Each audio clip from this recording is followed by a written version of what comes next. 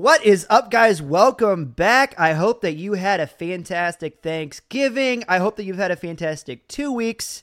Surprise, we ended up taking a week off last week. That's one of the things that happens when you have a day job. Stuff creeps up. But you know what? We're going to roll with the punches. We're back this week, and boy, do we have a lot for you. I am Chris, a Green Beret medic, a husband, and a father. I am Pastor Eric. I am in Wisconsin, and it is cold. God's country. I'm telling you, Amen. Tell them to turn off the air conditioner. You'll be fine. I know, but Canada just keeps blessing us. What can I say? All right. Coming at you guys this week, we're going to talk about Thanksgiving since most of us are still, in our tryptophanic comas afterwards, trying to figure out what happened yesterday. I'm going to debunk a couple of myths about the holiday and talk about where it really came from and why we really celebrate it, because I'm really tired of people telling me why I can't celebrate Thanksgiving. Screw you, man. All right, we're gonna talk about who's who and what's new, the latest headlines of the day. Things are getting pretty weird out there, but we're here to ride the dragon. It's gonna be awesome. And then in the Bible's biggest screw ups, heading into our keeping the main thing, we're gonna talk about Demas. Who is that?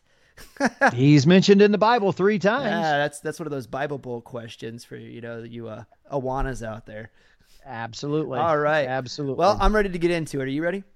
I am ready. All right. Let's kick this pig. Here we go.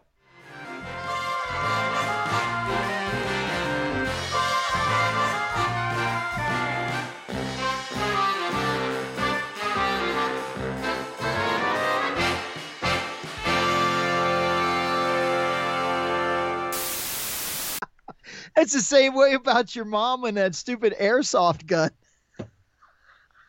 Do you remember that? I do. What is up, guys? We are going to jump straight into the big idea.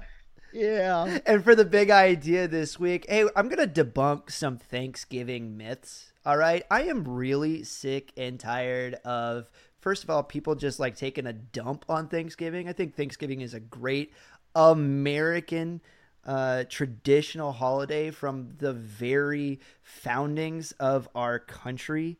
Yes, it's our only true Christian holiday that we still have. Yeah, absolutely. And so I'm going to debunk a couple things about Thanksgiving, and then I want to give my theory as to why I think that your super left-wing, progressively minded individuals want to bury Thanksgiving so bad, because I think there's a very specific reason to it. I think there's a political reason, and I think there's a spiritual reason to it. But Here's what I want to start with, right? So what will they tell you about Thanksgiving?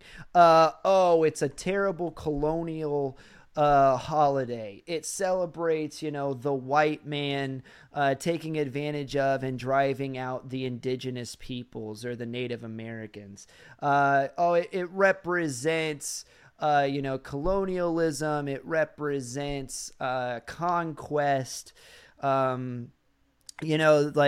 of some of the other lies. The Native Americans did not get along very well with the colonials. They were only being taken advantage of, and on and on and on it goes. When you celebrate Thanksgiving, this is what one person I heard say on the internet earlier this week, and it really put a bee under my bonnet. They said, when you celebrate Thanksgiving, what you're really celebrating, is the conquest of the indigenous people of the United States. The murder of innocent Native Americans. Like, first of all, don't tell me what I'm celebrating when I do a thing, right? Like that really irritates me, like right off the bat. Don't tell me what I'm celebrating. I know what's in your mind. Exactly. Because that only ever goes one way. You know how that works, right? Mm-hmm. Yeah. Mm-hmm. Yeah. Well, you don't tell me what I'm celebrating on Thanksgiving, and I won't tell you that you're ugly. How about that? So anyway, I won't tell the police what you're smoking. How about that? Well, there's a lot of places that don't matter anymore. So, That's true. That's true. Here I have a resource that I wanted to show you guys. I got a book right here. It's pretty cool. It's called The American Story. Oh, your mic shorted. Oh no. Am I back? Hello? Don't have you. I got me on my side, so I think Don't have you. your ears shorted. I think your ears shorted. It's your ears, dude. It's not my mic. I'm telling you. Yeah, it's your ears. Oh, wait a minute. Maybe I shorted. Yes. That was totally me. That's what everybody. I'm trying. I shorted. That's what I'm over here trying to tell you. I'm like, my levels are good. I'm gonna leave. Okay. I'm gonna leave that in because that's Okay, real. All right. Anyway, so our malfunction is produced. Cool. It's baked into the cake, as it were. It just tells you how authentic we're being. Absolutely. Yes. Anyway, so you can hear me now, right? So anyway, I got what I got for you guys this week is a pretty cool resource. We'll go back up to the top here. This is called The American Story. It's a history book that I use as part of the curriculum because we homeschool my kids here. It's written by co-authors David and Tim Barton. Now, they run an organization called the Wall Builders out of Aledo, Texas. Have you ever heard of them? Seems to me I have, but I don't know why. All right. So the Wall Builders is a 501c3 organization. It's a living and growing. Well, part of what they do is the organization. They're dedicated to preserving the true constitutional history of the United States. And to that end, they have a living and growing library, which they teach out of and give lectures out of and run university and classes out of. But they have hundreds of thousands of original source documentation in that library from the founding fathers and from the colonial period, stretching from the early 1900s all the way back into the 1600s. It's really incredible. They have a ring in just to show you like the level of authenticity that they possess inside. Handwritten letters from Alexander Hamilton being transcribed from George Washington during the Revolutionary War. They have the original documents there in the library. They have a ring that was worn. It was donated to them by one of the descendants of Alexander Hamilton that was worn by him after the death of George Washington that has a locket of George Washington's hair in the ring that they have still there. Absolutely incredible. And what is really, really cool about them, I'm not just trying to shill for them in this episode, but I just want you to understand that when I'm reading to you from this book that I'm getting ready to source some stuff out of, there are absolute footnotes in this book that go straight back to source documents from the time, right, that this book is referencing. So if you want to get mad at me and you're saying, oh, that's just right-wing revisionist history, no, it's not. Go check out wallbuilders.com. You can listen to their podcast. You can go look at it. No, this is actually stuff that was written down by our founding fathers in their hands. Right. This is what I'm talking about. So you can go get bent. All right. So especially, especially if you read, a brief history of the world, if that's like where you get your stuff from. Okay. So that's it. We need to start there. All right. So anyway, So I'm going to read to you just a little bit from this book, talking about, the famous Thanksgiving and why we celebrate this day. So with Squanto's help, we all know who Squanto was, or hopefully we do if you remember from like 6th grade social studies, the original Wampanoag Indian man warrior that helped the Puritans or the Pilgrims learn how to plant corn and all that jazz that got them through their first deadly winter, right? The Pilgrims harvested sufficient food for their upcoming second winter. They had no surplus, but things definitely looked up much better than they had the preceding year when half of the colonists had died. Half of them did not make it through that first winter. All right, so Governor William Bradford, therefore, appointed a day of Thanksgiving, for they had much for which to be grateful. They now had a place where they could freely worship God.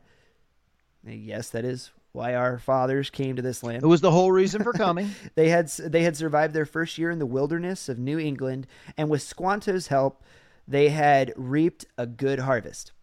Grateful for these blessings, the Pilgrims invited their Wampanoag neighbors to celebrate and give thanks to God with them. Invited their neighbors to come and give thanks to God with them. Right. Chief, I'm gonna butcher this name and I apologize. Chief Massasoit and some 90. Very good. Oh, thank you. One part of a word at a time. So, and some 90 of his men came and feasted with the remaining pilgrims. Footnote there, but I'm not going to follow it. So the pilgrims and their Indian neighbors dined on deer, turkey, fish, lobster, eels, vegetables, cornbread, herbs, berries, and pies. Daggone, man. Surf and turf? It sounds pretty good, except for the eel. Well, and here's the part, too. The pilgrims barely had, according to what I just read, they didn't have great harvests. They weren't bountiful. They had collected enough for the winter. So where do you think all of this food that I just described came from for them to have this feast, to be thankful for what they had? Right. Right. So right. Had to be provided by their neighbors, the Native American neighbors. Right. So they also engaged in athletic competition, including running, wrestling, and shooting. It's pretty cool. Chief Massasoit enjoyed himself so much that he and his men stayed for 3 days. 3 days they stayed and partied. Yeah, because there was enough food there. Yeah. Refrigerator empty. We go. Yeah. No more whiskey. We go home. A common narrative today, right, is that the Indians hated the colonists because of their land-grabbing practices and general racist disdain for the natives. However, the first Thanksgiving shows this claim as both illogical and completely unfounded, right? After all, the 53 remaining pilgrims, now do you remember how many Native American men showed up? 90. We're comprised of 4 women, 14 young boys and girls, and 13 infants of the 53. Only 22 men. All right. On the other hand, the 90 Indians were all warriors. All right. If there had been ill will, the Indians could have eliminated the pilgrims in a matter of minutes. On the spot. But they did not. If there was some level of angst or whatever, they just wouldn't have showed up and let nature do its job. They already lost half of them. Right. Let's see how they survive this winter. They ain't going to make it through this winter. There's only 22 dudes left. Yeah. So for sure. They were friends. The Pilgrim story is one of many demonstrating that the modern portrayals of early colonists are often inaccurate. And by the way, this was not the first Thanksgiving in America. Dun, dun, dun. There had been several others prior to this one, but only as occasions of prayer, right? This pilgrim event birthed the tradition of Thanksgiving as a time that includes not only prayer, but also feasting and athletic events. And then if you knew enough about American history, you would know that it wasn't instituted as a national holiday in the United States till the 1800s under Abraham Lincoln, my personal favorite of the presidents, up there with Teddy Roosevelt and George Washington. And there you have the actual history of the day of that we celebrate to this day as being Thanksgiving. And the concept is not an American concept, but rather a Jewish concept over there known as the Feast of Tabernacles. Yeah. It takes more than just a week in order to do it, but it's to give God thanks for the bounty of the harvest. Yep. So it's like, where did the pilgrims get the idea to do a feast as a sign and a show of thanks for the harvest of the bounty that they had? You're right. That actually comes from the Bible that they carried with them. Yep. Right. Yep. Looking into Jewish tradition. So, yeah. So there you go. And you guys, if it ever gets muddy for you, or you got to kind of cut through the smoke and all of the BS that people throw at you about Thanksgiving. It seems that really, and this is kind of getting sad, but really Thanksgiving is being overshadowed even by Black Friday, which is. Well, yes. I started at the beginning of this segment by saying that it's the last of true Christian Yeah. holidays in our country, in our culture. All the rest of the holidays have been overrun, including Easter. Yeah. Easter is not about the celebration of the resurrection of Jesus Christ, which is what Easter's supposed to be about. Easter Sunday. Easter is about the spring sales, and Right. yeah, we don't. Christ doesn't show up. Well, Christ doesn't show up in they don't Christmas. even call it Thanksgiving and Easter break from school anymore. Now it's No, spring and right. fall break. Yeah, spring and fall break used to be Easter break and fall break, but it's hard with the name Thanksgiving.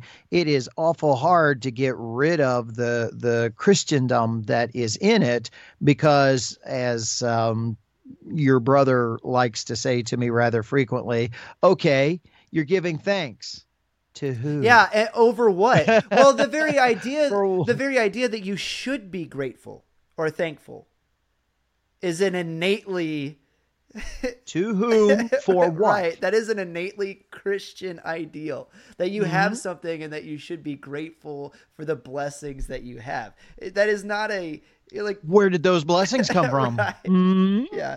And why do you feel that way about the stuff that you have? Mhm. Yeah, it's very hard. So you made the point that I was going to make that I said that I believe that there's a spiritual and a political reason that All Thanksgiving is right. trying to be erased. And you absolutely hammered on the spiritual point. You know, at a certain level, people just don't like God. They don't like Jesus. They don't like the idea that maybe Right. there's somebody out there that says how they should and shouldn't live. And so that would cause them to maybe feel or not feel guilty about the things that they do. So they just really want to strip him Right. out of absolutely everything that they can and anything that Yeah. reminds them of him. There's a certain amount of that. And Okay. What about the political? I'm a little curious. What's that? yeah, so in doing my own research to get ready for this segment, there was a name that popped up in that section that I was reading, the original mayor of the Pilgrim settlement. His name was William Bradford. Bradford. Right. Hmm. So when the Pilgrims first came over and established Jamestown Colony, Massachusetts, right? They, I just lost my train of thought for a second. Jamestown. Jamestown's not in Virginia. Well, Plymouth Rock, Massachusetts. I may have gotten the name of the first settlement Yeah, they wrong. landed. Sorry. Pilgrims are at Plymouth Rock. Plymouth Rock, Massachusetts. I apologize. Thank you for the real-time correction. But when they first landed, in building their settlement, they instituted a very and again understand that they are Puritans by faith, right? They instituted a very socialistic society to where the entire well, it was a commune. I was trying to find another word to use from that. Settlement. The entire settlement was basically a commune. It was communally owned by all of them. And in order to work together to survive the harsh New England climate and winter, they took all of the food, all of the crops that they grew, and they cohabitated them and then parceled them out so that everybody got an equal share of everything that was harvested and grown, all the fish, all everything. That was the system that they originally instituted. Yeah, they instituted a socialistic institution. What happened to it? Right. Half of them died. They almost didn't make it through that first winter. And William Bradford took it upon himself. And if you go back and read his diary, which they still have, the writing, They still have. he said that part of the reason they didn't have enough supplies to last that first winter was because the people in charge of farming weren't producing enough. The people that were in charge of fishing weren't gathering enough. The people that they had in charge of mending clothes and so on and they so forth. had more people pulling on the resources Right, then they had they had resources because the people did not get they didn't put enough work in to prepare for everybody. Right. And William Bradford in his own writing stated that he felt that the reason was because the people didn't have sufficient enough motivation because they didn't have ownership of anything to put hard work. They weren't incentivized to work above and beyond because they knew no matter how hard they worked, they were going to get an equal share of whatever was in there. Yeah, whatever was in the kitty at the end, right? They took socialistic economics with communistic government politics, and put together their commune. In that instance, it really would be a commune and not a settlement. It was a commune, and it was a religious commune in that. A little correction. We're talking about Bradford, so this is the Pilgrims. You use the word Puritans. Excuse me. That's a different community. All right. Apologies. Thank you again. All right. So heading into that second winter, we just read about the first Thanksgiving. William Bradford decided, and through that preceding spring and summer, to redistribute the land and give the tracts of land ownership to the individual families that were left. And he told them, whatever that you produce on this tract of land will go to you and your family. It's yours. So there were certain things that they still communally worked together for. Their defense. Defense was a community thing. The men all worked to defend the settlement. Now at this point, we will call it a settlement, not a commune. But everything else went to you and your family.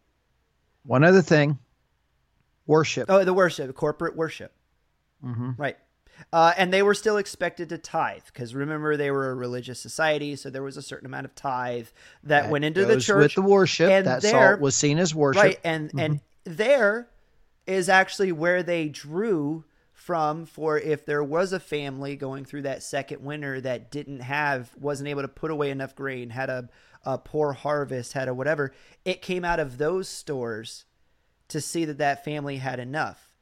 The church, oh my gosh, took care of the needy to make sure that they were well done. So in this story of the first Thanksgiving in the first 2 years of the original American settlement, you see a failed socialistic system turned into a capitalistic system where ownership of the land. Actually, I'm going to get very Lockean on you right here, guys. If you guys are ready to keep up with me, the ownership of the means of production was pushed to the individual instead of kept at the government level where it was originally. Even though it was a very tiny government, still it was at the government level that the ownership of the means of production was pushed to the individual. And then going into that second winter, not only did they have enough saved up because they each individually worked for their own family and their own needs and their own goods, they were incentivized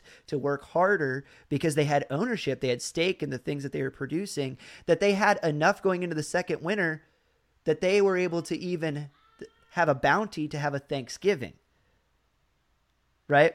And so for these two reasons, because you can't strip God out of being thankful for the things that you have, and also covering up one of the most glaring examples of a failure of socialism. It just about killed him. I believe it just about wiped out us, guys. No beginning. Plymouth, no America. Right? It wouldn't have worked out this way.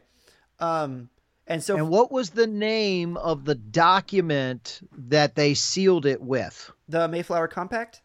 That's it. Hey, look at me. It's like I went to school. So anyway, but for these two reasons, guys, politically and spiritually, this is why I believe that they're trying to get rid of Thanksgiving. They don't want you to remember what the true holiday, the birth of the holiday, where it comes out of. They want to expunge it from the record. They also want to take away one of our greatest American traditions. They really don't want people that are against Thanksgiving. These are the type of people that really don't want to see you be happy. They don't want to see you be comfortable. They don't want to see you have nice things. They really just want you to be as miserable, as ugly, and just as, discontented with life as they are. But hold out, friends. Eat your turkey. I hope that you're still eating cold turkey sandwiches tonight. I hope that you guys until all next week. I hope you guys enjoyed watching the Packers spank the Lions. That was certainly fun. And I hope that you guys had an awesome and an incredible Thanksgiving with the people that love you and that you love the most. because I know And that I I'd sure like did. to really quick just say something to our viewers and our listeners. We came up with this subject matter and had fun discussing it, but I would just like to challenge you if there's other things in debunking or subject matters or issues, could you put them down in the comments and make some suggestions for us? We would love to do that, or make comments about what we said. Yeah. We'd really like to hear from you. And now Chris is going to tell us the rest of the things that you need to do. Yeah, so make sure you like the video. Give it a thumbs up if you did like it, is what I meant to say. Share the video with a friend. The only way that we're going to grow is with your guys' help, because the algorithms certainly don't like us, especially not with what we're talking about today. What do you see? Not What that. do you see the headlines coming up that I go into? And please make sure you're sticking around for the who's who and what's new and the keeping the main thing the main thing. Can't wait to see you guys over there. See you there.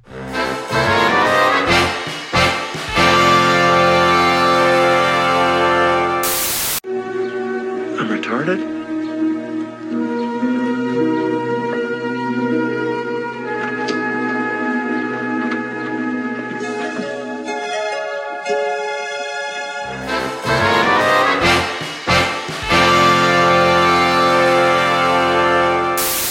All right, guys, we're going to go ahead and keep rolling straight into who's who and what's new. I'm going to remind you, just like I do every single week, we have not. You're going to do it again, I'm right? going to do it again. Just Keep it up then, That's buddy. what she said.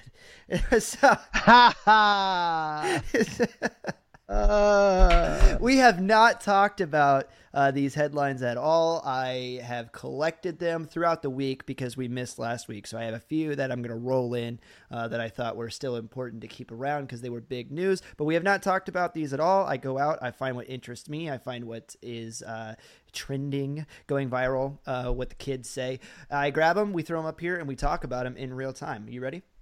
I'm ready. Are we doing rapid fire, or are we doing not necessarily deep dive discussion? We're just hit and miss. Which way are we going? This is long form. We're doing Long we're form. doing the long forms now. Okay. Gotcha. You know, if you guys have been listening to us for a while, then you know we used to be like crunch time, rapid fire, try to get through stuff in 10 minutes. Well, we're kind of opening that up now. We're doing more long form, you know, Joe Rogan style is what I guess is in vogue. But yeah, like we like to spend a little bit of time talking about this stuff. And then, you know what? I grab some clips, more of the spicier takes or whatever, throw them over on Instagram for you guys. But long form for the people that stick with us on, YouTube, Spotify, Apple Podcasts. And that want to hear a real show. Absolutely. All right. Okay, So here we go. Here we go. All right. So number one, I'm going to start off kind of not good news, but this one I thought was, hey guys, if you want to know where this stuff's going, a pioneering approach. This is from Mount Sinai Transgender Medical Clinic. It's a medical clinic of some kind. Anyway, a pioneering approach to gender affirming surgery from a world leader in the field. So I'm going to butcher your name, doctor. I apologize. Dr. Miroslav Djordjevic, MD and PhD. He's from the other world. I know where he's from. Okay. There you go. An internationally renowned surgeon and a leading authority on surgery for transgender individuals is developing a procedure to match two patients undergoing transgender surgery, one male to female and the other female to male. You can't actually do that. Whatever. And transfer the genitalia between these live donors in a one-stage procedure instead of discarding them as is done now. So they are actively working on basically taking the male genitalia. I'm just going to say it, guys. Genitalia. Yeah, the penis and the testicles off of a dude and transfer them right over onto a female. Not quite sure. I'd be a little bit more interested to see how you're going to remove, I would imagine, the breast tissue, obviously, from the female. But as far as like No, they would remove the breast tissue, but they would not give the breast tissue to the male. They would enhance his estrogen, and he would develop his own breast tissue. No. They're talking about transferring them.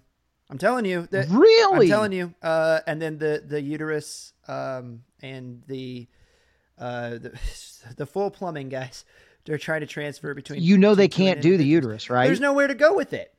You have to beside cavitate that, a dude's abdomen out. XY would reject the uterus. He would have organ rejection. I would be really well. I'm sure they're going to figure out a way to put this square peg into the round hole. And that would be a thing. I would challenge you guys, anybody that would listen to us. And it's no. You obviously know where my stance is on this stuff. If you have it, I'm just taking a sheer science stand. If you haven't caught it before, just like you can't remodel a Pizza Hut and nobody not know that it wasn't a Pizza Hut at one time. It doesn't matter what else you put in that building. If you were born a male, guys, you were a male. Like every strand of DNA that you have in your body, every cell that you have has a Y chromosome in it. You are male, to your core. And it doesn't matter what human surgeons change the plumbing to look like or change the aesthetic of the outside to look like, you're still a male. Sorry, that's the way that God made you. All right. Right. And you realize everything that it takes to operate a uterus, that he will have organ rejection. What they will have to do in order to make his body accept an organ that his body has never had. This is going to sound funny because we don't think of a uterus as being a major organ, but you stick that tissue in a body that won't have it, you can end up killing this guy. Well, and the way that organ works, I wouldn't be surprised if all of a sudden you didn't, even if it miraculously were to find a way to keep that organ alive, then wouldn't, by the nature of the organ growing endothelium inside of it continuously, monthly, and then not being endocrinologically told to slough it off and to remove it, then wouldn't he run into a life-threatening case of he's got that endometriosis problem? Everything. There's so many problems that would run into this trying to make this work. Basically the largest thing that they're running into is they are putting one giant cancer cell in his body, because what cancer is damaged proteins that your body doesn't recognize and then ends up forming into tissue. And they're forcing his body to take tissue that his body will not recognize because a male bodies don't have it. Yeah. It can't. And so basically, they're going to kill him with cancer. Basically, they're handing him a tumor and putting it in his body. And if you guys want to look up something interesting, I'm not going to run down this rabbit hole any farther, but look up. That's just science to what you and I are talking about. That's just science. Look up the recidivism rate on so-called transgender surgeries. Yeah, that's a whole nother issue. Look up how often these people wind up, back in the hospital with infections, with all kinds of medical issues because of creating, open stomas in their body that's not supposed to be there, sewing tissue on their body that's not supposed to be there. You can you go run, you can call me a bigot all you want. It won't change a single thing that I'm saying. And if you're willing to open your mind to it, you can go look it up for yourself on the internet. I'm not lying to you. So I'm trying to help you. Exactly. And literally they are handing him a giant tumor and sticking it in his body. Yeah. Well, so anyway, but I just wanted to show you guys where that whole so-called realm of science is heading, where they're trying to go. I'm going to make my call here. I'm going to call my shot, but I guarantee you eventually it'll get tied into, so-called reproductive care, where people are going to be looking at, women are going to be looking at the fetuses inside of them and be like, oh, well, if you can change the gender of something, I don't necessarily want to get an abortion. Can you change the gender of the baby as he's born? I don't want a boy, I want a girl. I guarantee you that's where this stuff is going. Well, that kind of weirdness. That's already happening. You're calling me a weirdo. I guarantee. But let me ask you this question about medical ethics. So, if I wish we would that find doctor, them again. knowing what cancer is, how it is caused, when that doctor puts that organ back in him, and forces his body to accept it so it doesn't reject that organ, and he dies with cancer. Is the doctor responsible, especially because of the knowledge that we have of how cancer is formed and what it is? Well, no, they're probably just going to offer him medically assisted suicide. Oh gosh. Because that's what they're already doing it up in Canada. No. I didn't think of it. You surprised me. You just hit me with a. Oh, you're right. Well, I'm sorry. That's all. That's all. I'm not disagreeing with come up with some asinine argument of, well, wouldn't you rather, get 10 good years living as your true authentic self than a lifetime living as a lie? Tell me that's not the type of like asinine bass backwards arguments that they would give you. That's somebody that you're in bounds. You're in bounds. I can't. Yeah, you're in bounds with your thinking with what we're being told anyway. Anyway, I don't necessarily want to go further down that rabbit hole, but that ethics just hit me, Yeah. So anyway, so put you down in the valley a little bit. I'm going to bring you up. This story really surprised me, and it was incredibly encouraging. So this one's pretty cool. So we're going to go back over to the Middle East, to Palestine. Find that on a map. So supernatural move. I know right where it is. I know you do. It's a joke. So supernatural move of God in Gaza. This is from the Christian. I want to make sure I get this right. CBN. I can't remember. Is that the Christian Broadcasting Network? Christian Broadcasting Network. Yeah. Supernatural move of God in Gaza. Line the picture back up. As hundreds reportedly meet Jesus in dreams. So more than 200 Muslim. It doesn't say it here, but the other report I said men. 200 Muslim men in Gaza have reportedly asked to follow Jesus after meeting him in a dream. And in another, read this tweet right here by a Michael Lacona. This is 2 weeks ago. God is working in the midst of war. The news coming out of Palestine from the underground Christian ministries. Over the past 2 days, we have ministered to hundreds of fathers who have lost most, if not all, of their children in the war. As we moved these men to safety, we fed them, washed their clothes, and began to read the Bible to them, sharing the way of peace through Jesus. Then a big miracle happened. Last night, Jesus appeared to more than 200 of them in their dream. This is going to take me over to... You got a date on that? This is during these November 50 10th. days of war, right? November 10th. November 10th. So when he said last night, is November 10th last night or the 9th? It doesn't matter. Yeah. It doesn't have to be that specific, but in between those days, is that what he's saying? I believe so. This is awesome. Jesus appeared to more than this. 200 of them in their dreams. They have come back to us to learn more from God's word and are asking how to follow Jesus. So, wow. So, and just a little bit more context for those of you guys out there that maybe aren't as familiar with Islam, but for the Muslims, they really believe, and it's very, it's the word I'm looking for, like part of their tradition, because the way that the Prophet Muhammad was delivered, what they believe are the holy inspired words of the Quran from the angel Gabriel, I do believe, was in a dream. And so as you go through a lot of their writings, it's very central to their faith because of the way that the blessed prophet received the words, that the prophets do speak to them in their dreams. And so you'll hear the imams talk about that quite a bit. And so for these men, these Palestinian men who have lost everything in war, being ministered to by these Christians in Israel, like there's so much that's going on with this soup right here in the Holy Land. And then for them to say that Jesus, who they believe is a prophet, by the way, if you look into the Muslim tradition, they do believe that Jesus they accept him as a prophet and is accepted as a prophet, a good man, and they'll even tell you a holy man. But the fact that Jesus appeared to them in a dream, 200 of them. So now you're starting to get into the realm of when God does providentially reveal himself in a miracle, and it's in ways that, how can you prove that? Well, one person says God appeared to them in a dream.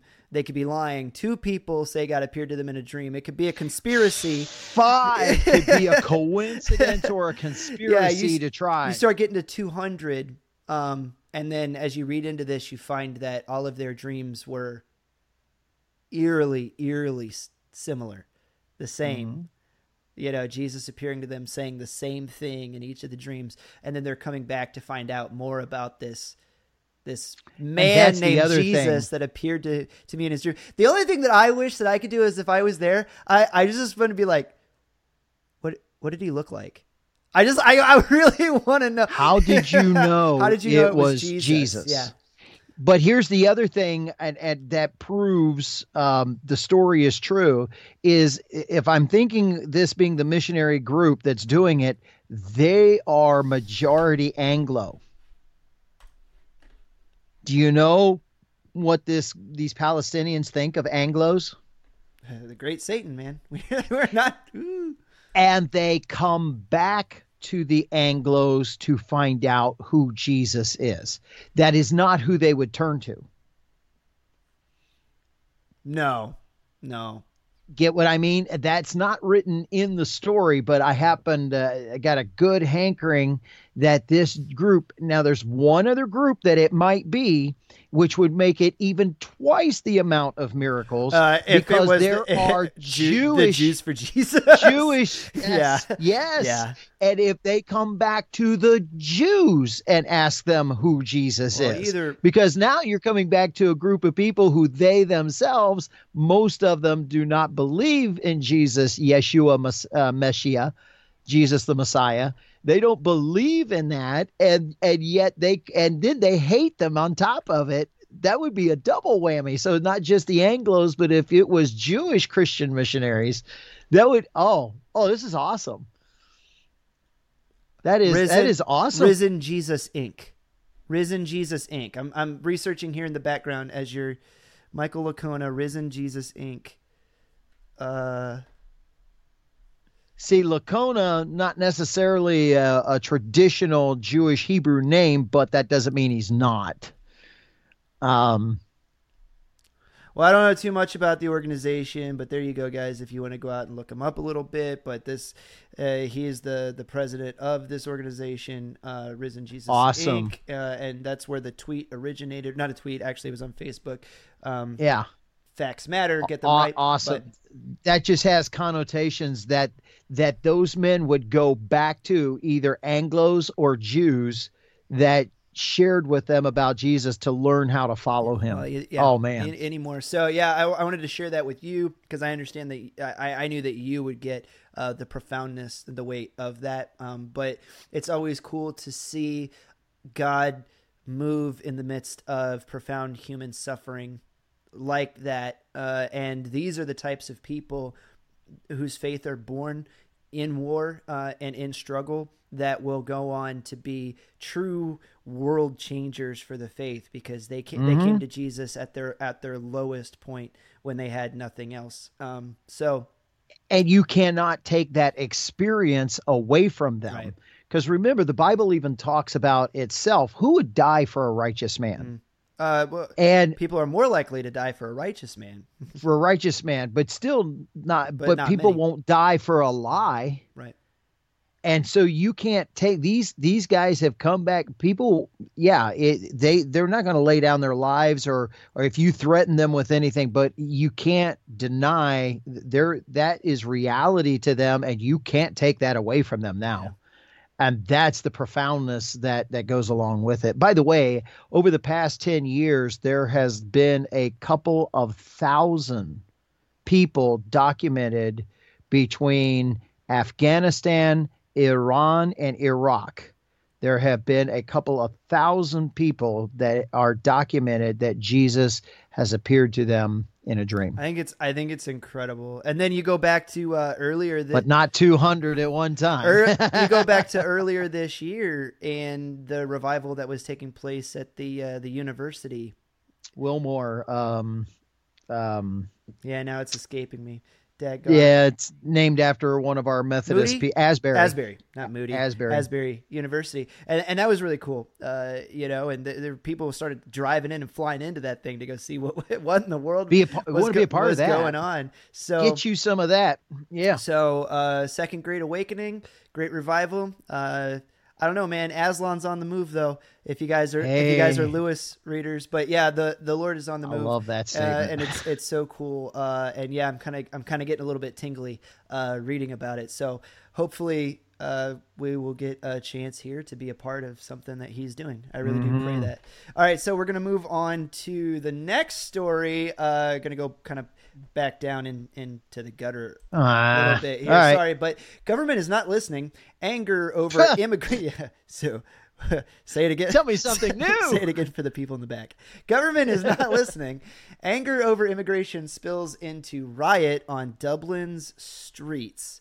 So this story has been ongoing over in Dublin. In Dublin.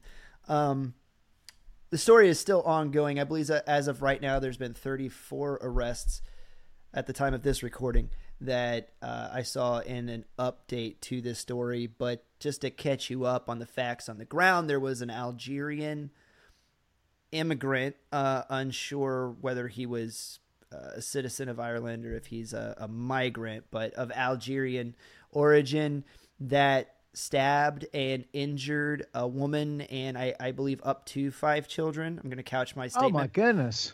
In a nearby school.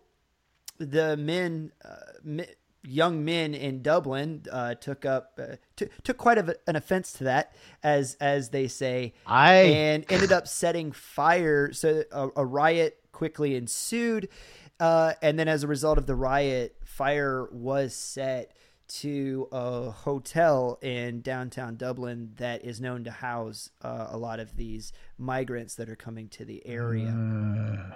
So the really interesting part here, again, as always, that I want to point out to you guys is the coverage of the event here by the legacy news media, which has almost exclusively covered this story from the left. So if you go look at it, you won't,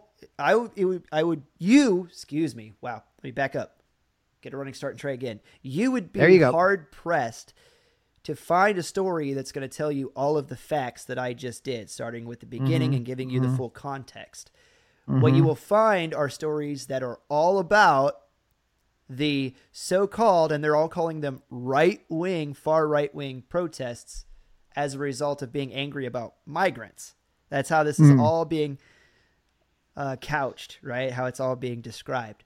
There's no, on the ground, they're saying there's no telltale that this is right-wing, that this is left-wing. This is Irish people in Dublin defending Irish people. Yeah, upset that a foreigner stabbed and injured a woman and 5 children. Let me tell you what bothers me. Let me tell you what astounds me.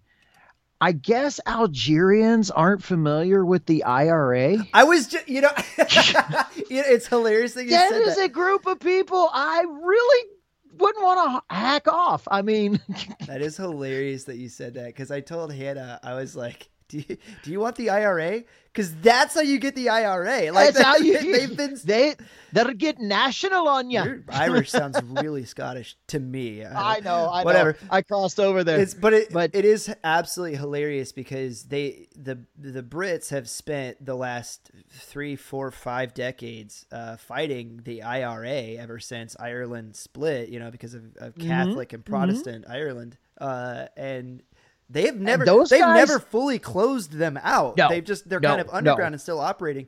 And I'm like, I gotta be really careful how I say this. It would seem that this, to a person that would be maybe sympathetic to the IRA, that this would be their time. They're like, dude, that's all we need is the sympathy of the people. All I'm thinking is, hey, there's a group of people called IRA, and you don't want to mess with them because they're pretty stinking ruthless. Yeah, that too. Yeah, for sure. So I'm thinking, I'm thinking it must be a young dude that doesn't know anything about the IRA history. Yeah, I don't. And they're nationalists too. Oh yes. I mean, they're Well, so you take on you mess with one of their people, their ladies, their women. So anyway, I'm just thinking, all right. say, Yeah. this comes to my mind. Say, you're not from around here, are Yeah. you? How could you? You don't know how things work, do How you? could you tell? Not my Guinness. All right. So anyway, so moving right along. So you got terrorism in Ireland. Let's talk about a little homegrown. So this story and the way that if you guys were paying attention to this in between bites of turkey, absolutely cracked me up. We were eating turkey. Yeah. Wow. What did those people do to us? No sign of terrorism. This is NBC News. No sign of terrorism in blast that killed 2 at U.S.-Canada border in Niagara Falls, governor says. So if you go on to read the rest of the article. Governor of New York? Yes, Kathy Hochul. Holcomb. Oh, gosh. Hochul. Hochul. Yeah. So now what's really funny is the way that this story developed. Again, if you were paying attention to your Instagram or your Twitter or whatever, the way that I first saw it being reported on was blast at U.S.-Canada border. Terrorism event. 2 dead. 1 injured, right? Then it was, I heard at one point that it was Iranian dudes trying to run the border to go fight the CBP. Then I heard it was Canadian terrorists trying to run the border coming south. And I was like, Canadian terrorists? Canadian terrorists? Well, sorry. their conservative people were called terrorists by their Prime Minister Trudeau. He equated them to terrorists. So then for a little bit, there were images of an Iranian passport circling around on the internet, said that it was the only thing that was found that survived the blast, because paper passports are, explosion proof. So is this going to end up being like Tennessee, and we're going to end up finding out the truth like 3 years later, or what? Well, and that's what I'm saying. So going back to the article, right now, the way that they're wrapping it up, and it's just so weird.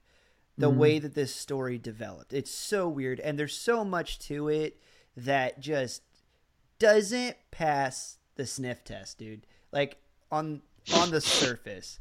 Right. So, but the whole point of this is like trying to decipher like what the lies are. Right. So that way you know where to start digging. Well, yeah. So what's truth? What isn't? Let's throw out the obvious lies. Right. So what we know, 2 dudes in a car tried to run the border, came in at a high rate of speed, excess of 75 miles per hour, hit. Do we know which direction they were actually going? They were heading north. Or were they coming south? They were going north? Yes. Well, okay. So, then, and that was another funny thing too. Original reports said that there was like tons of explosives found in the car. Now in this article, they're saying that there was no explosives found in the car. Nothing. Wait, but it exploded. Is what the FBI said. Yeah, and a giant fireball. This car just everybody went up knows. in flames. Now I know we have Hollywood perspective, and so that may throw people off, but cars do not usually go up in fireballs when they catch on fire. Right. Well, in here, I don't know if you can see this. It's kind of small. But pay attention. No, you don't have it up on my screen, so pay attention. Oh my word, we've been doing this whole thing and you didn't tell me that I wasn't. Let me fix this really quick. Why didn't you I thought it was your new style. No, man. Why didn't you remember the speech that you gave us at the beginning? Why did you say something? Can you see this now? Yeah, I can see it now. Okay, pay attention right here. You should have said something. All right, you've been doing the whole thing blind. I love it. All right, so pay attention up over here. Whoa. Wow. So did you see him hit this parking barricade? Yeah. And fly through. And then when he impacts into the wall, here you have, let's see if it'll come up. Come on. Come on. I have good internet, I promise. Okay. Yeah, Okay. that's okay. Whatever. I'm not waiting around for it. But anyway, when it impacts the wall, it just goes up in a massive. Dude, John Woo would be proud. Big fireball. Only one CBP agent was injured, thankfully. But yeah. Then the next question is, why did it explode? I'm just telling you. And then the whole Iranian passport thing that was found. Yeah, it's hinky. The whole thing is hinky. The whole it's just thing hinky. is hinky, man. And did you see the car do like the weird barrel roll because it hit the parking barricade at a weird angle? You know, it to me the video looks like maybe whoever was in the car wasn't necessarily in control of the car because of the way that it comes flying in, like kind of going diagonally across the road, hitting a thing and then going airborne and doing a barrel roll because they didn't hit it at the right angle. It just, I'm telling you, man, the whole thing is weird. And then the FBI in Buffalo, the FBI Buffalo field office took over and basically here that Wednesday is when it happened, and here we are, Friday is when we're filming this, guys, and they've got the whole thing wrapped up and turned over to the police department there in northern New York, and they're like, nothing to see here. There's nothing to see here. No terrorism involved. Everybody go back about your day jobs. I'm telling you, man. Yeah. I'm not buying it. And there's no way of telling where the truth is on some of that. That's what I'm saying. Yeah. You won't. It just. But I tell you what, tons of speculation. Oh my goodness. You can make up some stories off of that. This is the kind of stuff that, conspiracy theory novels are made of. John Grisham, Robert Ludlum. Like, this is where it starts. Oh yeah. This is juicy. This is real to life. Yeah.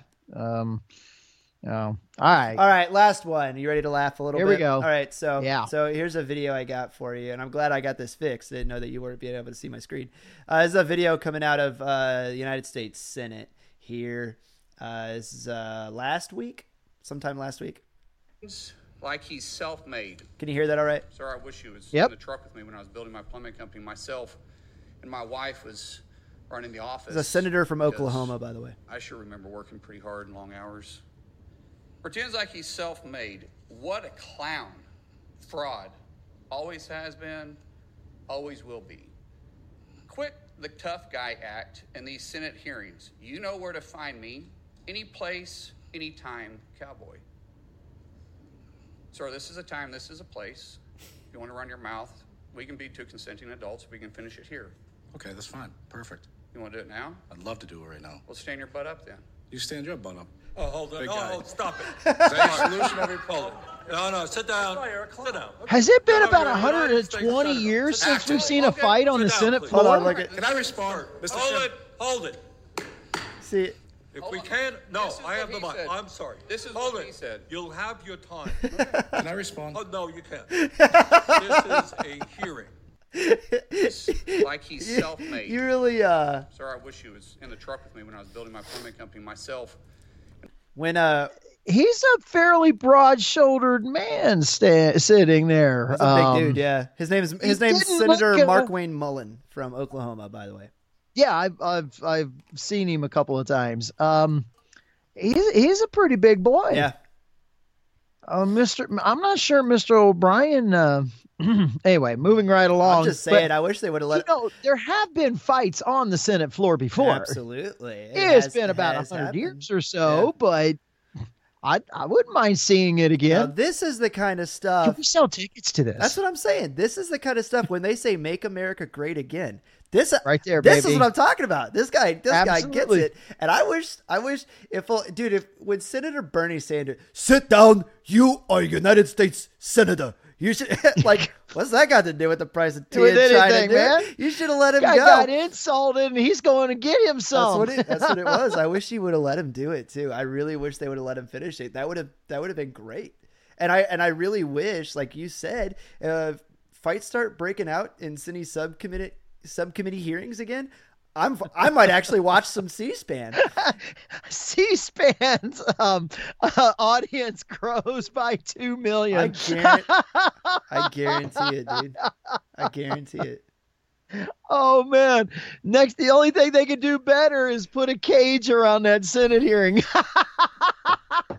Things are gonna get good. So, well, that's what that would be awesome. I'm here. I'm telling you. And it's free per view because it's on C-SPAN. Free per view, baby. Well, that's what we got for you guys this week on the Who's Who and What's New. A little bit longer because we were catching up from the week that we missed. Hope you guys had an awesome Thanksgiving. Hope that you are having an awesome Thanksgiving weekend with those that you love. And I hope that you guys stick around for the Keeping the Main Thing, which is where we're going next. Remember, leave the video a like and subscribe. If you support what we're doing here, please share the video with a friend. We're only going to grow with your help because the algorithms, they certainly don't like us, especially after us talking about that first story today. So yeah, that story. Anyway, hope you guys are sticking around. We'll see you over in the Keeping the Main Thing. See you there.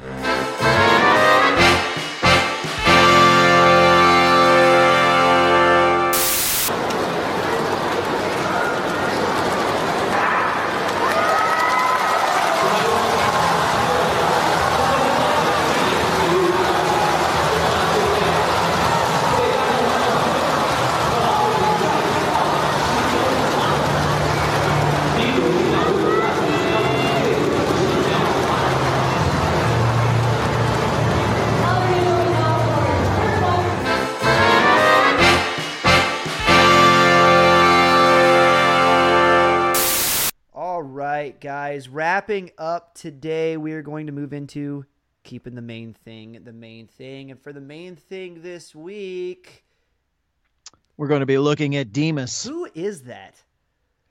Demas is a guy in the New Testament. First off, you got to know who Paul is, because Paul is the fellow who writes about Demas. You see, Paul has traveled around. He has started, oh my goodness, 5, 6 churches, something of that nature, and maybe even more than that. All of the 7 churches that are spoken about in, or at least some of the 7 churches that are spoken about. Oh, he did. Actually, correct? He starts all 7 of the 7 churches that's mentioned in the book of Revelation, and a couple of different ones. Just the other day, I hadn't realized it, but there's one of the churches. You think that the only place that you hear about it is in the book of Revelation, the church of Laodicea. But in one of the letters that Paul writes, he says that I wrote a letter to the book of, or to the church of Laodicea. And I have thought, man, I wish we still had that letter, because that would go really, I'd like to compare that letter to what Paul wrote to the church as compared to what Jesus told John to write to the church. I can't. That would be off the top really of my interesting. Head, is that the church that's referenced when it said that they have abandoned their first love? No, that's the church of Philadelphia. Okay, yeah. Not to be confused with Philly. Excuse me, Ephesus. Church of Ephesus abandoned their first love. The church of Laodicea was the last of the churches written to, and they said that they're lukewarm. Laodicea. I should have remembered that. Yeah.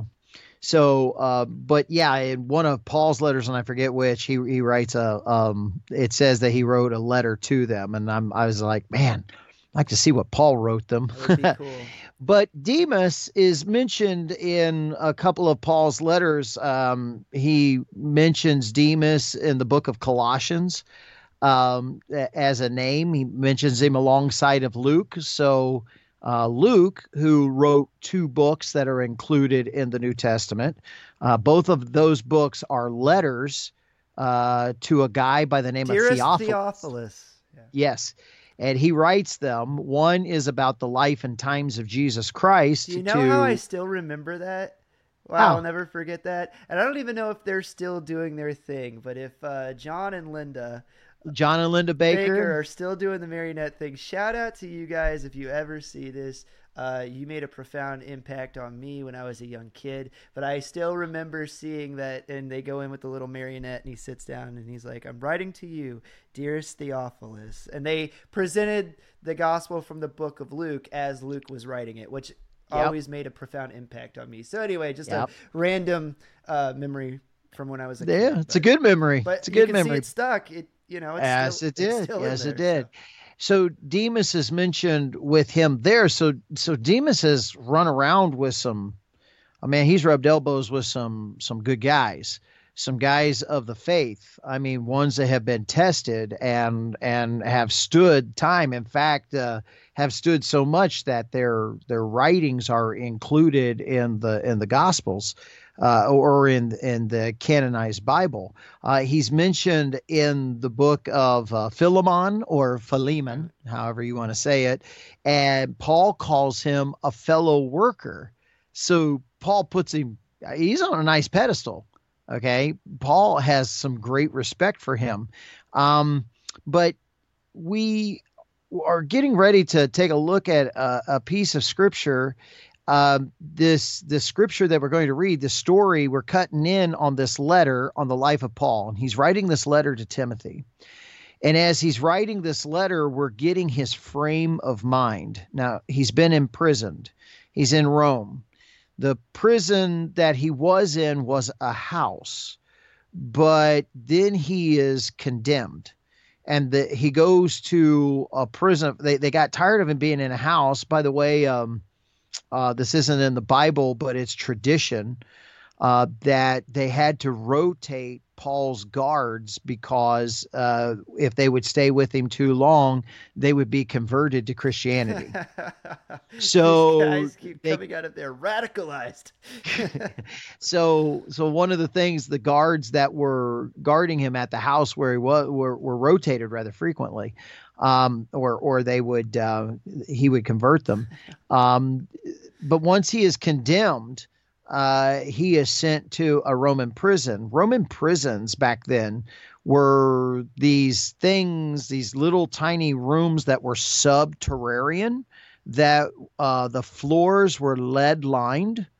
Also the floors were at an angle like this. And being lead lined, you could have the hole that they lowered you into them with was covered up, so you were normally dark. You didn't get to see things unless people came and visited you, and they would, and you only got fed unless people came and visited you. Down at the end where it finished sloping, led to the aqueduct that would take water away from the city of Rome. And what would happen is if you got forgotten down there, you got forgotten, the lead would eventually kill you. And as your body emaciated and got small enough and decomposed, there was a little slit before it went in, or unless the aqueduct came up and in, sometimes you could drown depending on that. But normally your body would roll by gravity downhill, and eventually you're done emaciated and your remains would just go into the aqueduct and you would be washed away. I mean, that's what the Romans did to people. So, wait, so you're telling me that Rome did not have a robust prison system that rehabilitated their... It was robust, but it didn't rehabilitate. That wasn't the point. Yeah. Okay. You went into their prison system to die. And, but eventually Paul did not die that way. He was beheaded, but that's where he was put. He was removed from the house once he was convicted of his crime, and his crime was high treason to Caesar, because he had someone who was higher than Caesar in his life. That was his crime. So he betrayed it's not the throne, but what do I want to say? The leadership of Rome. So that's what ended up happening to him. He's beheaded. So he's been convicted of his crime. He's put into this pit, if you will, that you either die and go out the aqueduct, or eventually he's beheaded. He knows that he is convicted. And so you've got this guy who has totally given his life, and dying is okay to him. He's already died once. Death is not a fear, but he has really entered into suffering. I died Okay, once. I said something funny. Well, I died once. What wait, what? Yeah, he what, died what once. happened with that? Didn't take. Wait, what? Yeah, God sent me back. Yeah, that's. I wish you would hurry up and kill me again because I'd really like to go back. Yeah, I mean, you can't to somebody who has died and come back, you can't threaten them with death. I mean, in fact, Paul even writes and says, to die is gain. I got to live. I got to finish what God has sent me here to do. Well, that's the reason why I want to live. Yeah. But if you kill me, it just means he said my job's over and I can come on home. Right. No fear. That's incredible. I mean, and the fear is gone though, because he's already been there. See, our fear is the unknown. We don't know what's on the other side, but Paul's been over there. He knows what it is. Ain't no fear now. You threaten me with death. Dare you? He's even more annoying since he died. Exactly. It's even more annoying, So, but the suffering that he's starting to go through is starting to press upon him. The lead poisoning is starting to affect his vision. At the end of one of the other letters, he says, you can see with what large letters I write with, because it's dark and in this place where he's trying to write and he's trying to communicate. And the big part of the suffering is a big part of his heart, because he's still wanting to share Jesus Christ. He's wanting these places that he's started to grow and to know that they're okay, but no word is coming back to him on how all that is going. So he has these friends that come to him. Timothy is one of them. And Timothy comes back and forth. And Tychicus is another one of these friends that he sends out. And another one is Demas. And he counts on Demas to go to these churches, their fellow workers, which means Demas has actually spoken about Jesus Christ. But now Demas has watched them put Paul in jail and has watched him go from the house into this other jail. And something went inside Demas's head and said, what am I doing all this for? What's the purpose? I spent my life doing this, and the guy I've been following, working for, and we prayed for Jesus to set him free, and now he is rotting in the lead-lined prisons. I don't know if he's ever get out or if he's going to die with the lead poisoning. He's going blind from it. What have I been doing all this for? It's kind of funny as you're saying that. I was thinking about some of the experiences that I've had in the United States military, and it doesn't matter what branch of like special operations that you go into. They all have an assessment and a selection type of event that you have to go through in order to train into and become part of the brotherhood, right? That is special operations or whatever.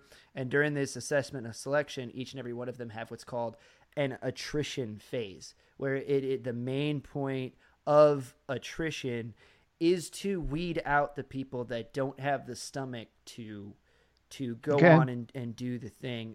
So whether it's like during your Ranger assessment and selection program, they beat those dudes down in their own way. I can talk about what they do on the Special Forces side to do it. I know the Navy guys, if any of you guys are out there and know about it, can talk about it. I've heard stories about getting wet and sandy, and the hypothermia training that they put those dudes through. But it's all very specific, because they want to induce that level of stress so that everybody has to go through that point of what you just said. Like, why am I doing this?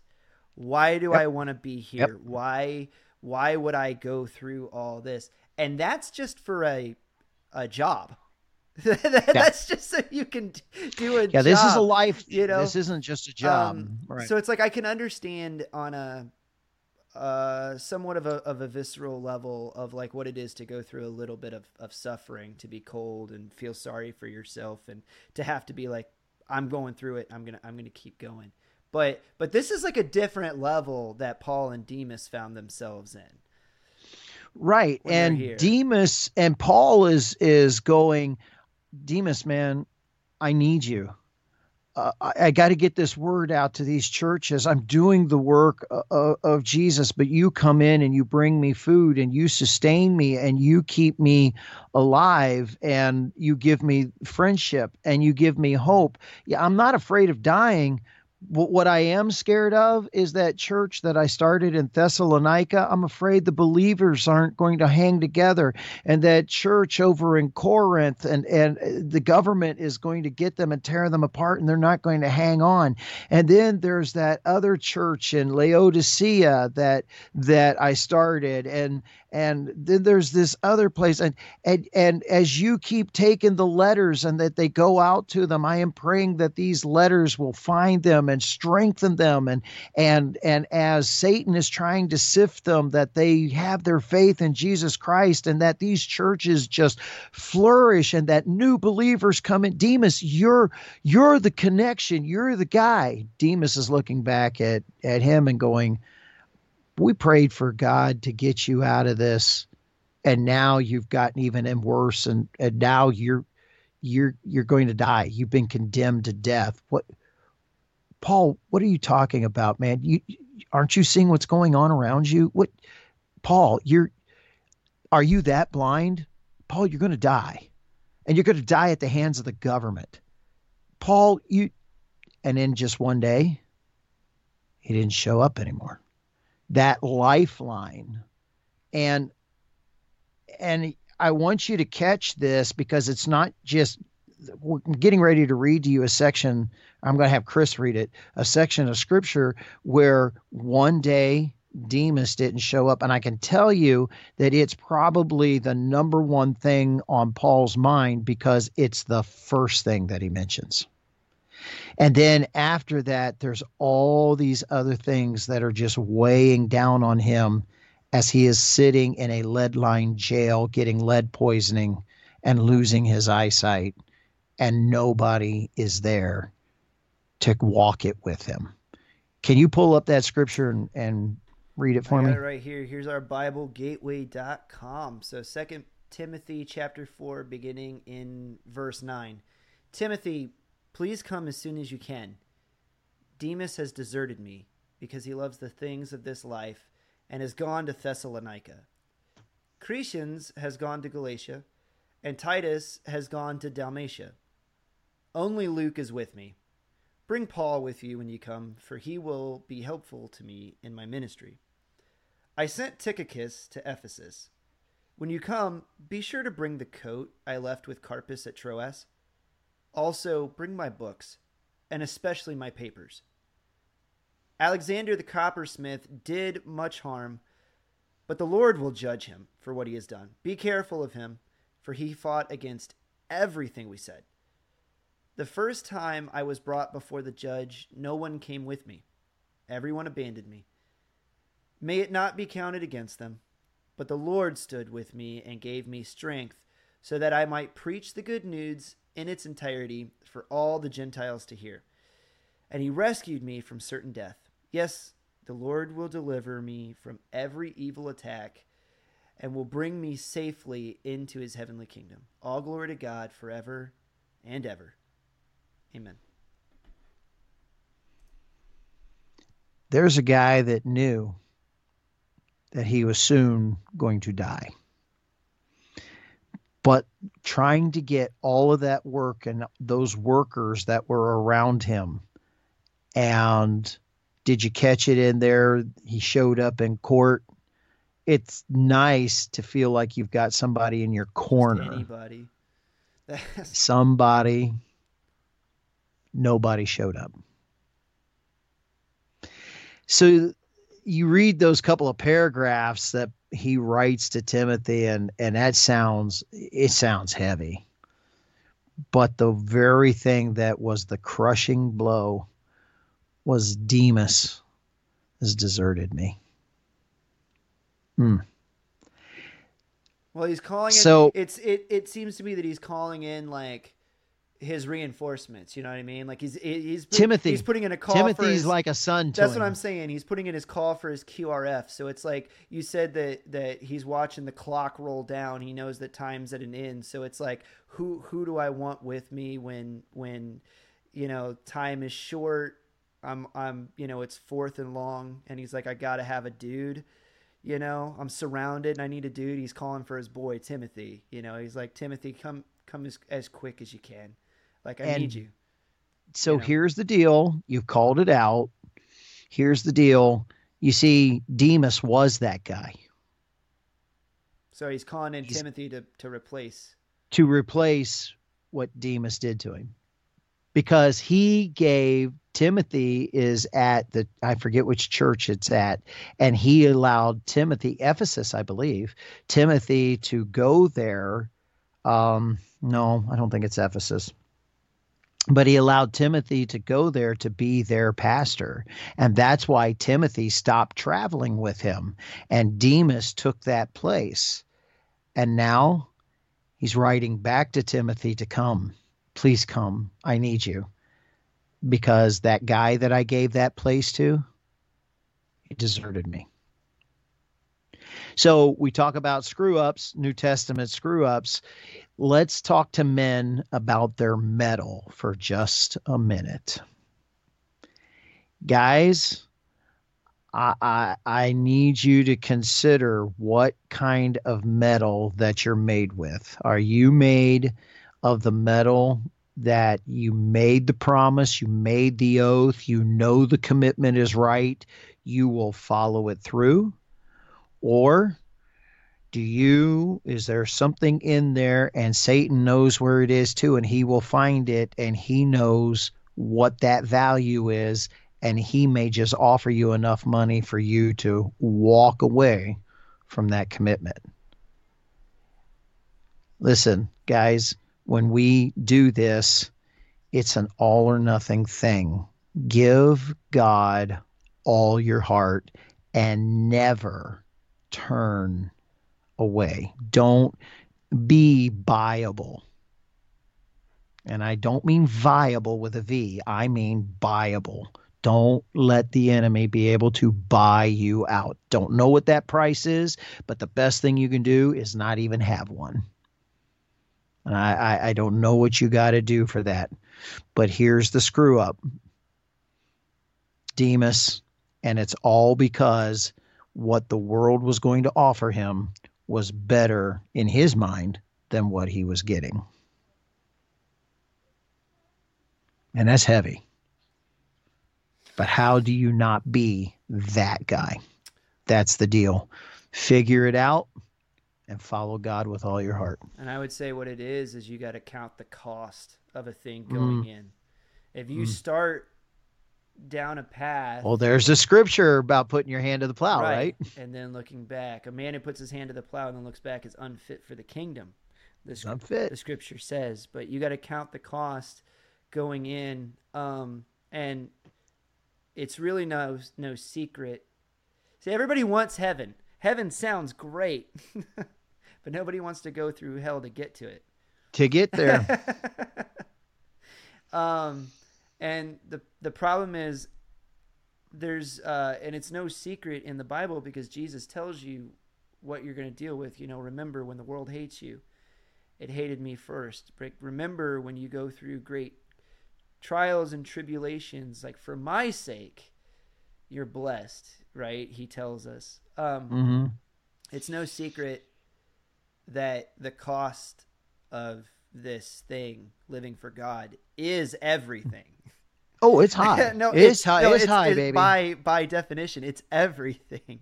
It's everything. But also it's not, which is so strange because I'm usually reminded in times like this that none of us get out of this thing alive. That's right. Yeah. So, and here's the big irony. You ready for big irony picture? Yeah. Demas wasn't the one suffering. Hey, But it hit him. What am I doing? How are we spinning our wheels, Paul? Well, I'm wondering too if there wasn't an idea of like, dude, look how bad he has it. Like what? How much worse is it going to be for me? Like I was, I don't know. That's legitimate. there's, That's legitimate because he loved the world, having his own life, not laying down his life, not giving up his life for the cause of the gospel. Whatever picture that takes, right. he had his love for that was greater than giving it all to God. Well, and that brings up an interesting point too, is it's like when you say like his love for the world, when Paul says here, he deserted me because he loves the things of this life and has gone to Thessalonica. Like, what does that look like? Does that look like, he showed up with like a woman in high heels and a red dress, some slutty. It could slutty here's the was thing. just like, she's offered me $1 million, Paul. I can't turn it down, and she's going to give me a house in Thessalonica and blah blah blah. Or did it look like, you know what, Paul, we were doing this ministry thing together. I think I have another ministry opportunity in Thessalonica, but it's a little less stressful, dangerous. Maybe that church is going to offer me like a nice stipend and what I want like, you to, what does it look like? But either way, Paul's telling every one of those, it looks like you go, every one of those. Yeah, it looks like every one of those. Here's the beauty of the scripture. Why Paul didn't tell us specifically or describe it specifically what it was is the beauty, because you see, it speaks to us in principle. Right. You apply the principle. Right. Miss by a little or miss by a lot. You missed. That's a hard one for people to grapple with. The old almost only counts in horseshoes and hand grenades. Horseshoes and hand grenades. Dude, and this ain't that. This ain't that. No, it's not. And so the reason for not giving us explicitness is absolutely the beauty of this, so that it can speak to anybody. So every picture that you gave, the answer is yes. There was something that was better offer than what he had. Right. And he wanted that more. He took a look at that. And then he looked at how he was serving with Paul and said, that's better. That ain't it. Yeah. There you go. You want to wrap us up and take us home? Yeah, well, I hope that you guys enjoyed this week's Bible's Biggest Screw-Ups, talking about Demas, a man who failed to count the cost, and when the chips were down, he cracked. He walked out. Yeah. Don't be that guy. Count the cost. Know what it is going in, and don't be buyable. Don't have a price. That's it. If you guys stuck with us this far, man, thank you so much. That's a marathon, dude. I appreciate you sticking with us. I hope you guys enjoyed it. Please give the video a thumbs up if you liked it. Please share it with a friend. Help us grow the channel. Help us grow the Department of Common Sense. It's a good spot to be. We love having you guys here. Yeah. Please hit us up in the comments. Let us know what you think. Let us know what you agreed with, what you liked. Let us know what you didn't agree with and what you didn't like. I appreciate it. And if you guys have any prayer requests, make sure you stick them down in there for us. That is absolutely us. And we will pray for them. We go through every comment, every message. That's really us. So, yeah, absolutely. Thank you guys so much for hanging out this week. We will see you next week on Common Freaking Sense. Stay strong, dudes.